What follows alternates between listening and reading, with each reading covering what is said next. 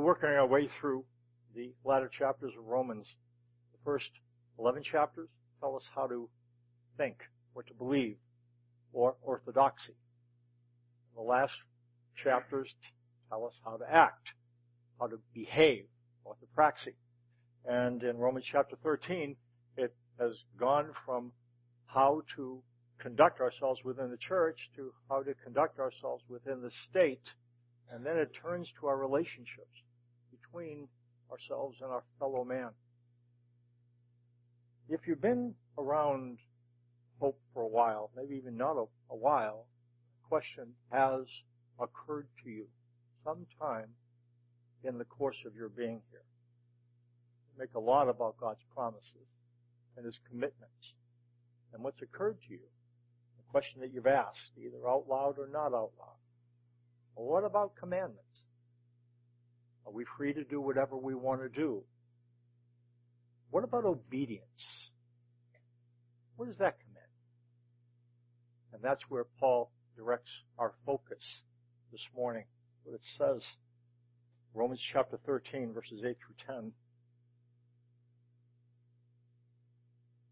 Let no debt remain outstanding, except the continuing debt to love one another. For he who loves his fellow man has fulfilled the law. The commandments: do not commit adultery, do not murder, do not steal, do not covet, and whatever other commandment there may be, are summed up in this one rule: love your neighbor as yourself. Love does no harm to its neighbor. Therefore, love is the fulfillment of the law. One of the things we have to do when we talk about obedience is to be clear about the nature of obedience. What obedience does God require and command of us?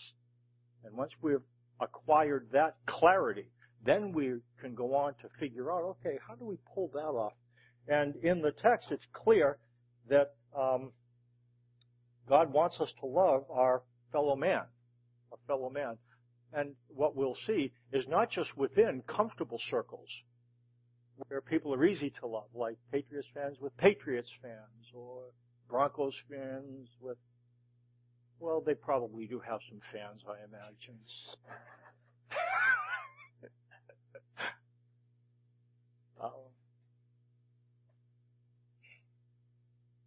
It says, let no debt remain outstanding, except the continuing debt to love one another. He who loves his fellow man has fulfilled the law. When we think of the commandments, adultery, check. Murder, check. Stealing, check. Some of you hear those things. Don't commit adultery, check, haven't done it, Mike. Don't murder, check, haven't done it. Don't steal, check, haven't done it. Love. You can't really put a check beside love. It's something that you do, but you can never say it's done. And that seems to be Paul's sense here. Love doesn't allow it. The point is that the debt of love is an unlimited debt. Our love account is never paid up. It's something we pay into day by day, but we never cancel our debt of love owed to our fellow man. It's a debt that we pay daily and always owe. That's Paul's point here. The commandments: do not commit adultery, do not murder, do not steal, do not covet. Whatever other commandment there may be are summed up in this one rule: love your neighbor as yourself. And when Paul talks about love, he gets specific with it. And he directs our attention to the law of Moses, to that which was handed down on Mount Sinai. And it is certain that there were, in the hearing of those to whom Paul writes, Jewish religious elements that are beating Gentile Christians over the head with the Ten Commandments, and using the Ten Commandments as a whipping rod to point out to the Gentiles the things that they are not doing. And Paul takes sides against those using the commandments to force what cannot be forced. He goes on to indicate that the commandments of the second table of the Decalogue, the interrelational ones. The first 4 are vertical. The last 6 are horizontal. Paul takes those horizontal commandments and sums them up under one rule: love your neighbor as yourself. It's sometimes argued that, well, what this indicates is that you can't love your neighbor until you love yourself. And that is arguable, but I don't think it's what he has in mind. The fact is, you do love yourself. And therefore, because you love yourself, love your neighbor. And you say, well, Mike, I really don't. Yes, you do. Yes, you do. Because when the Bible talks about love, it's not, again, it's not caressing yourself. It's taking care of yourself. This morning, you clothed yourself. And you fed yourself. You slept last night so that you could care for your body. You took medicines this morning. You took pills in order that you could care for yourself. And when the Bible talks about love, that's really what it's pointing at. And because we love ourselves, what it's saying, love others. It says love does no harm to its neighbor. Therefore, love is the fulfillment of the law. When we think about what love is, I think about when I was in seminary. I worked at Danvers State Hospital. It was a mental health facility, and it was functioning when deinstitutionalization was happening. And what they decided at that point was that there were too many people in institutions, and they needed to be released. They needed to be released. And I think of 2 guys, Dave and Alex. I knew Alex because he was a couple years ahead of me in school. He was, I think, 6'7", 6'8", an amazing basketball player. Amazing basketball player. He had mental issues that developed, and he ended up at Danvers State Hospital, and during deinstitutionalization, they let him out. And he wandered along the streets of our city and always befuddled. And the reason why you knew he had a problem is his hair was unkempt. He wasn't putting himself in a position that he could care for himself effectively. He would shuffle around the city, and it was obvious when you saw him. That guy has problems. He doesn't love himself. Again, we might not have said that, but he didn't care for himself. Remember Dave, first day in the unit, and so I walk in there, and Dave says, "You're holy, I'm not holy." I said, "Oh, okay." I said, "How did you know?" I was in seminary at the time, so yeah, come on, give it to him. Give it to him. I got to know Dave, though, and then what they did, they let him out, and every time they let him out, he'd drink a quantity of bleach. And the thing you know about that, there's a guy who his issue wasn't that he didn't see himself as holy, he didn't love himself. And that's the kind of love that Paul is speaking about here. It's not the love that's expressed by emotion. It's expressed by caring. The kind of thing that Dave and Alec couldn't do for themselves. That's what Paul thinks about. Love does no harm to its neighbor. When we think about obedience, we're talking about love. Talk about this kind of love. Let's dig a little deeper, see if we can clarify some things about Christian love. Try to understand some things about Christian love. When it says love your neighbor, what is it saying? What is it telling us to do? Have nice feelings? We really got to figure this out, don't we? Because we're talking about obedience. Obedience. Obedience matters. So we have to clarify what is it that he wants us to do. Does God want us to have nice feelings about everyone? About ISIS? Have nice feelings. Is that what he's saying? Those in ISIS are part of our fellow men. You say, oh, they don't. Listen to what it says. Love your enemies. Love your enemy. Would you consider ISIS an enemy? They walk in here. They consider us an enemy. Biblically, it says, love your enemies. Pray for those who persecute you, that you may be sons of your Father in heaven. Matthew 5, this is in your sheet. You see, look what it says. Let's read this together. I'll read it, but you follow along. Love your enemies. Pray for those who persecute you, that you may be sons of your Father in heaven. He causes His sun to rise on the evil and the good. He sends rain on the righteous and the unrighteous. If you love those who love you, what reward will you get? Are not even tax collectors doing that? If you greet only your brothers, what are you doing more than others? Do not even pagans do that? The unique feature of Christian love is its latitude, is its breadth, not its depth. The distinguishing feature of Christian love is its width, its breadth. How many people it incorporates, not necessarily depth, it's about deep love. Deep love that is not wide love is not Christian love. Christian love is to embrace enemies, persecutors. C.S. Lewis talked about the phenomena of the inner ring. And what he's describing is the tendency we have to make the inner ring of us smaller and the outer ring of them larger. Us versus them. And we connect with us. And it's easy to love us because we're comfortable with each other. We like each other. It's easy to love the likable. And the phenomena of the inner ring seems to be that the circle of us gets smaller, tends to, and the circle of them gets bigger. And the interesting thing about Christian love, it is to extend to them. It extends to them. God calls us to love them. Who are your them? You have them. There's people in your minds that are them. I'm not sure who they are. Pagans don't love them.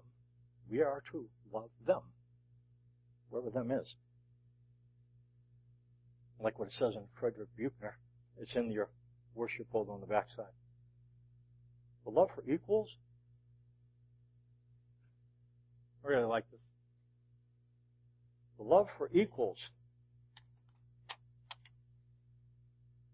is a human thing, of friend for friend, brother for brother. It is to love what is loving and lovely. The world smiles. The love for the less fortunate is a beautiful thing. The love for those who suffer, those who are poor, the sick, the failures, the unlovely. This is compassion. And it touches the heart of the world. The love for the more fortunate is a rare thing. To love those who succeed where we fail. To rejoice without envy with those who rejoice. The love of the poor for the rich, of the black man for the white man. The world is always bewildered by its saints. And then there is the love for the enemy. Love for the one who does not love you, but mocks, threatens, and inflicts pain. The tortured's love for the torturer. This is God's love. It conquers the world.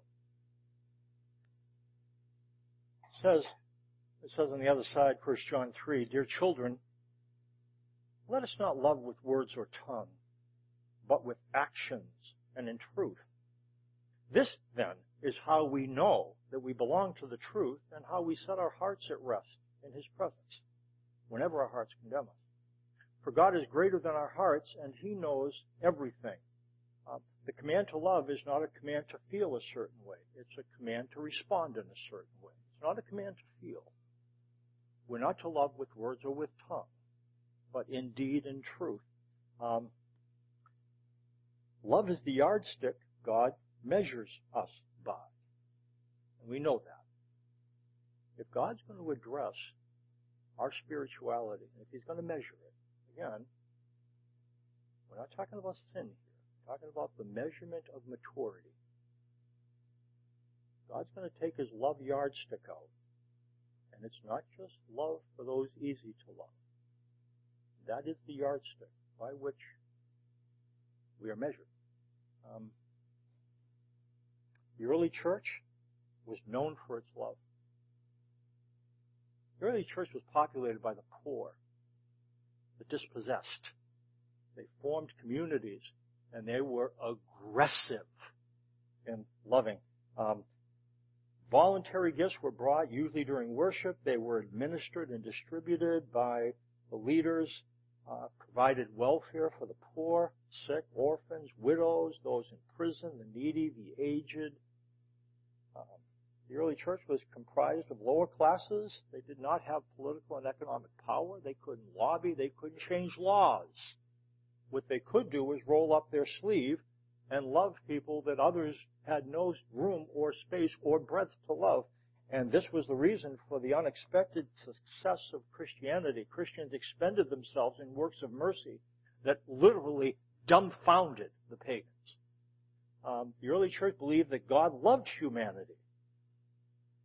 In order to love God back, one was to love others. That's what they believed. God loves everybody. And so if we're going to be like God and God loves everybody, we've got to love everybody.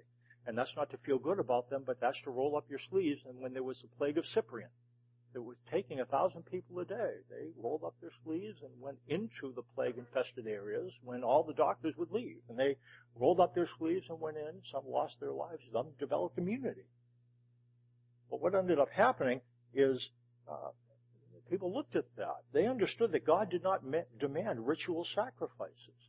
That's what the early church understood. God doesn't want us to try hard to be really spiritual. God wants us to love people. And they did. And what ended up happening in some circles, I would imagine, I'm reading between the lines. When Christians dragged themselves back from ministering to the poor, it might have been on a Sunday, they were carrying blood-soaked rags. And I bet you some people threw penalty flags at them, like will happen today in the games. Penalty flag. You're working on Sunday. Throw the flag. And they didn't know. So the Old Testament of the Bible talks about keep holy the Sabbath. And they might have been confused about that. Geez, is it okay? I was just going to go down to help to feed those people, but I'm carrying food, and I guess I'm not supposed to work on Sunday. It's the same thing Jesus was flagged for, right? Healing on the Sabbath, providing this on the Sabbath, and people threw flags. But there's real rules here.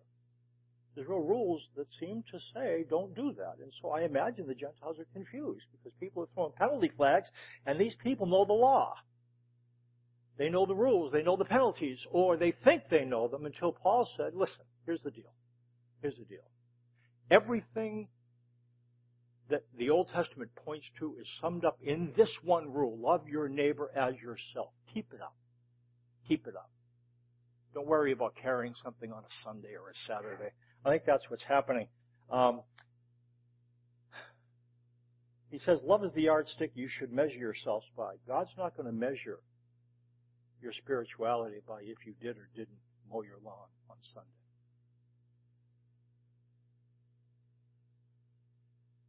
And if it's not in love, how much you give. How many verses you memorized. How often you pray. It's how well you love. We do love in different ways. We're gifted to do love in different ways. Some of you are great with hospitality, and that's how you demonstrate love. Some of you are great at encouraging. Some of you are really good at praying. Faith. Teaching. We express love different ways, but that is, and so we don't all use the same love language. We have different love languages. That's good, because if we all love the same way, it'd be a pretty boring place. But we love differently, but we all love, and we don't just love us, we love. We're supposed to love them. Them. Paul says, this then is how we know that we belong to the truth and how we set our hearts at rest in His presence. Whenever our heart condemns us, God is greater than our hearts and He knows everything. I think the reason why this is in there, they were, because these penalty flags are being thrown, they are wondering, they feel unrested by that. They said, I thought I was doing a good thing. It feels like a Jesus thing, but maybe it isn't. And Paul says, let me put your heart at rest. Let me put your heart at rest. God knows everything. What He understands is that love is the yardstick. You keep on doing what you're doing. And when somebody throws a penalty flag at you for carrying something or doing some violation of some minute law, smile at them, but just understand that your God in heaven is really good at loving the unlovely. You keep it up. You keep it up. You just smile at them. God bless you. And you go on and do what you need to do. Don't let them stop you. I think that's what's happening. That's the standard of love. Standard of love addresses the what question. Let's move on to another question. Difficult question. The how question. How in the world do you love an enemy? First, we have to understand what love is. I'm talking about nice feeling. It's talking about care. I talked to a woman this past week, not in this church, I know, from elsewhere, married to a very abusive man, terrible man. And she hung in there for the kids until such time that he threatened to kill her. And he was sent away for a little bit, but then released. He was sick. And a person that should have been in an institution but wasn't. And he was let out. And he lived by himself in an apartment, and his family had resources, but no time. Certainly no time to go by to clean things up a little bit or to provide a meal. And this woman did that. For a year, and then 2 years, 3 years. Asked her why. She said, had to. You know what that's called? Did she like this person? Hated what he did to the kids. She was in a position to be able to feed him and clothe him. Tell you what, God looked down and said, well done. Didn't let him abuse her. He drew a line, but when she could do some things, he did them.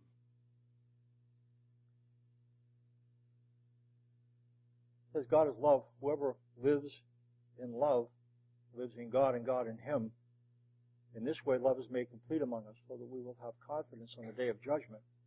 Because in this world, we are like him. There's no fear in love. The perfect love drives out fear because fear has to do with punishment. The one who fears is not made perfect in love. We love because he first loved us. By loving, love is made complete. Again, in measuring spirituality, check the right gauges. Check the right gauge. On your instrument panel, when you're trying to put your finger on your spiritual pulse, you ever do that? Let me see, how many verses do I know today? Again, know the verses. Know the verses. But it's why you're going to know the verses. Pray the prayers, but it's why you're going to pray the prayers. So that it will lead to the ability to express love. And, God is love. In this world, those who love are like him. Jews were known for their love. They were very loving people. They were very giving, very loving. Interestingly, their love was not as broad. Their neighbor was not someone like a Samaritan. The neighbor was one of us, somebody with whom we're comfortable. Christian love extends to them, not just to us. There was the silver rule that many religious, and it was notable. Rabbi Hillel said, what is hateful to yourself, do to no other. And that's what love meant. Don't do anything hateful to somebody. When they passed on the other side of the Samaritan, they didn't spit at him. They didn't trash talk him. They didn't say anything to them. They didn't do what was hateful to him, and that's what it meant to love if you were a Jew in the first century. Don't do anything hateful to them. And then Jesus took that and he said, do it to others as you would have them do to you. And what we would want is not just for people to not hate us, but to love us. Do that to them. Love this deep and broad. Oh, I think we know this. I'm going to say something. But it's really important because it gets to the whole thing about obedience. Would you agree with me? Love this deep and broad cannot be driven by fear. Can we agree on that? This kind of love cannot be driven by fear. You hang the mantle of judgment over somebody's head, you are not going to get them to do this. And you know what God's going to measure our lives by? This. That's why He doesn't use fear to get us to obey. It doesn't do what it needs to do. It doesn't produce what it needs to produce.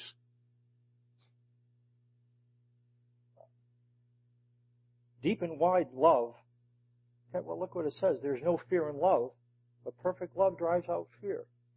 Because fear has to do with punishment. Christian love cannot be rooted in the fear of judgment.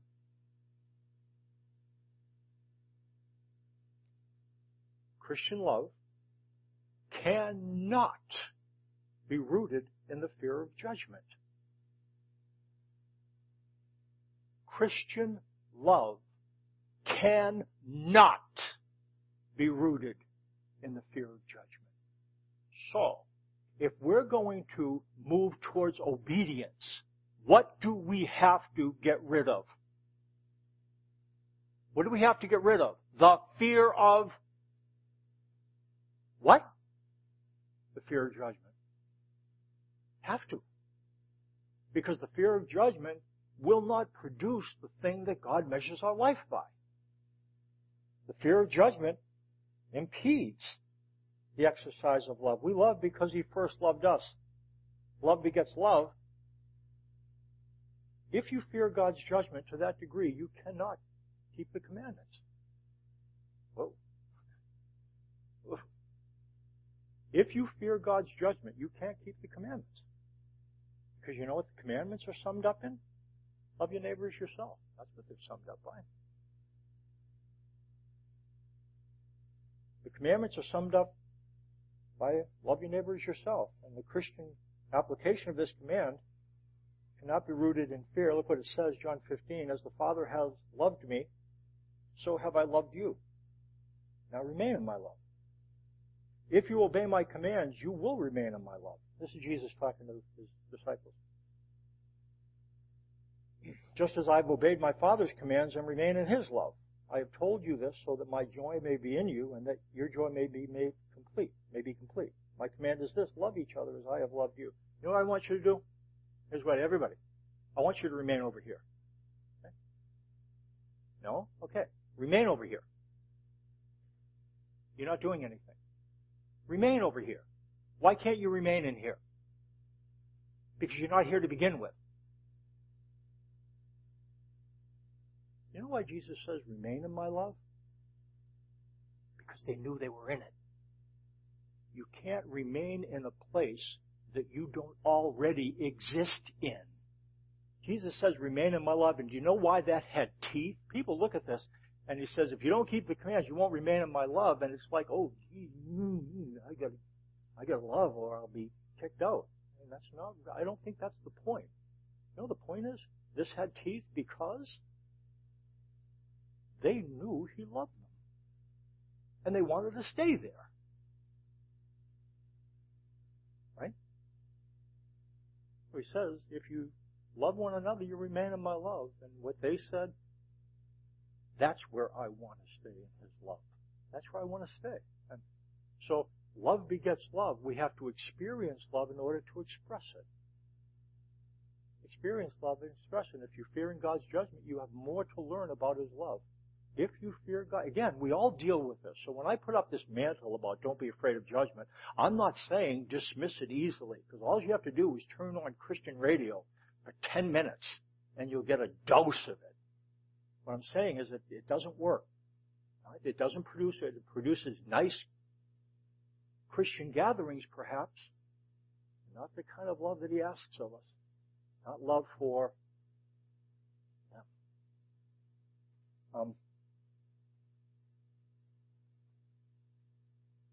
if law is the basis of judgment, it can't be the basis of love.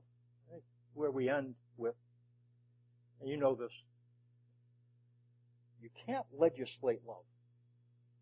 You can't legislate love. What ended up happening, when Christians went about ministering to the sick and helping the poor, the widow, the crippled, the blind, the aged, their care was so extensive, I told you this, that Emperor Julian said, boy, you know what, we're going to do that. We're going to do that as a Roman Empire. And they just tried to put that into effect. Get the Roman people, and they tax deferments and stuff like this. Guess how that worked? It didn't work at all. It failed because for Christians, it was love, not duty, that motivated them. People of the Roman Empire were forced to admire their works and dedication, and this is what the people of the Roman Empire said. Look how they love one another. And that was heard on the street. And it's something that can't be legislated. Look what it says, the last verse. The acts of the sinful nature are obvious. Sexual immorality, impurity, and debauchery, idolatry and witchcraft, hatred, discord, jealousy, fits of rage, selfish ambition, dissensions, factions, and envy, drunkenness, orgies, and the like. I warn you, as I did before, that those who live like this will not inherit the kingdom of God. But the fruit of the Spirit is love, joy, peace, patience, kindness, goodness, faithfulness, gentleness, and self-control. Against such things there is no law. Those first list of qualities, those things that our lives are not to be characterized by. Somebody tell me what each of those things, what all of them have in common? They're harmful. Very interesting. In Alcoholics Anonymous, they write down a fourth step, which is a listing of resentments, fears, and sexual acting out. I listened to another one last night. And what they do in that fifth step, very often, when they're talking about sexual indiscretions, which are very difficult for people, it's always the one people do last. They talk about resentments, usually, and then fears, and then sexual conduct. But sexual conduct is the tough one. And they have a question in this. With respect, when they take the sexual inventory, who did you harm? Who did you harm? Sexual immorality is not loving, it's taking. What the person last night said. And when they got to this place, he said, I don't know even how to get into it. I said, just try. Just try. He said, I didn't care about this person. I used this person, and this person, and this person, and this person in order to just get my sexual jollies. Look back on the harm that he had done. Didn't really care about them. It wasn't love. And he understood it. It was taking. And now in retrospect, he looks back on it and feels so ashamed. And what I indicated, and we do that, that's what the fifth step. What was the nature of your wrong? What was the nature of your wrong? I did a bad thing. Not clear enough. What is the nature of your wrong? Very inconsiderate. Yes, you were. Very selfish. Yep, got that. And then what the fifth step goes to, and this is what it says. I am willing that you should have all of me, good and bad. It goes to a place where you put all of who you are into a basket. We have a tendency to separate out lights and darks. I never commit adultery. Check. I never steal. Check. I'm better than them. And so we put the lights in the darks. Some of us, we keep the lights and give God the darks.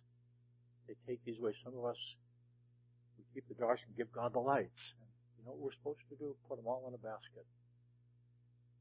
Not separating them out and giving to Him. And this is where the fifth step, the seventh step prayer says, my Creator, I'm willing you should have all of me, good and bad. I ask that you would now remove everything that stands in the way of my, anybody know the word? Everything that stands in the way of my, let me hear it, usefulness. Usefulness. Not holiness. It is true. Usefulness, not happiness. Would you agree with me that the defects of character that stand in the way of usefulness and the defects of character that stand in the way of happiness are not the same list? Would you agree with me? There might be some overlap there. The defects of character that stand in the way of usefulness, inconsideration, selfishness, dishonesty, self-centeredness, fear. Defects of character that stand in the way of happiness, those are different. And so that's where it says, God, I'm willing you should have all of me. Not darks or lights, all of me. Remove from me every single defect of character that stands in the way of my usefulness. There's some wisdom there. It says, the fruit of the Spirit is love, joy, peace, patience, kindness, goodness, faithfulness, gentleness, self-control. Against such things there is no law. What does that mean? Against such things there is no law. Isn't that a weird statement? All these good things, love, joy, peace, patience, kindness, goodness, faithfulness, gentleness, self-control. There's no law against those things. I think he means two things. It means two things. If you're doing these things and somebody throws a penalty flag that you're carrying a blood-soaked bandage on Sunday, say, you can pick up your flag and put it, okay, don't be like this. I'm sorry. You can pick up your flag and put it back in your pocket. Sometimes love is very direct. Sometimes love is not smiley, is it? In fact, sometimes love is so loving that it creates hard feelings. We said if Jesus loved in the manner that we normally think of love, it's really good. But the book Bold Love by Allender. If Jesus loved the way we often think of love, he would have lived to have been a ripe old age. Think about that. He would have lived to have been a ripe old age. He never would have offended anybody. Jesus deeply offended some people because he called their selfishness. He said, that's not my Father. That's not those who represent him. It could mean that. You know what I think it might mean as well? So if somebody throws a penalty flag, I think those things are against the law. I think what it also means is those things are out of the realm of law. You can't legislate love. I think that's what it could mean, because the word against could also mean in relation to. I'm going to ask the worship team, come on up. And I'm going to read this quote. This one guy who I think puts this in a very interesting way. This is what he says. A vine, with respect to the fruit of the Spirit, a vine does not produce grapes by an act of Parliament.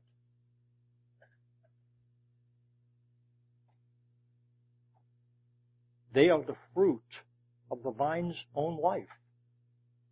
So the conduct which conforms to the standard of the kingdom is not produced by any demand, not even God's, but is the fruit of that divine nature which God gives as the result of what he has done in and by Christ.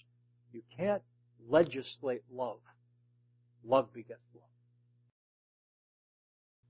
Of course, God, thank you for your word and for being loving. You love without breaking a sweat. It's not as easy for us. As we understand that that's your nature and as we experience it, you move us in that direction to love like you do. And again, we'll never do that perfectly, but I pray that you would enable us to be more like Christ. For this food that we're going to experience, those who are going to be able to stick around, thanks for providing it. Thanks for the people who work to put it on plates before us. I pray that we'd be able to sit, eat with one another, and experience fellowship. Thanks for this. In Jesus' name, amen. Again, hang around. If you can pay, can't pay, that doesn't matter. Just hang around. Let's have some pancakes and sausages. Leave some for me. Go New England.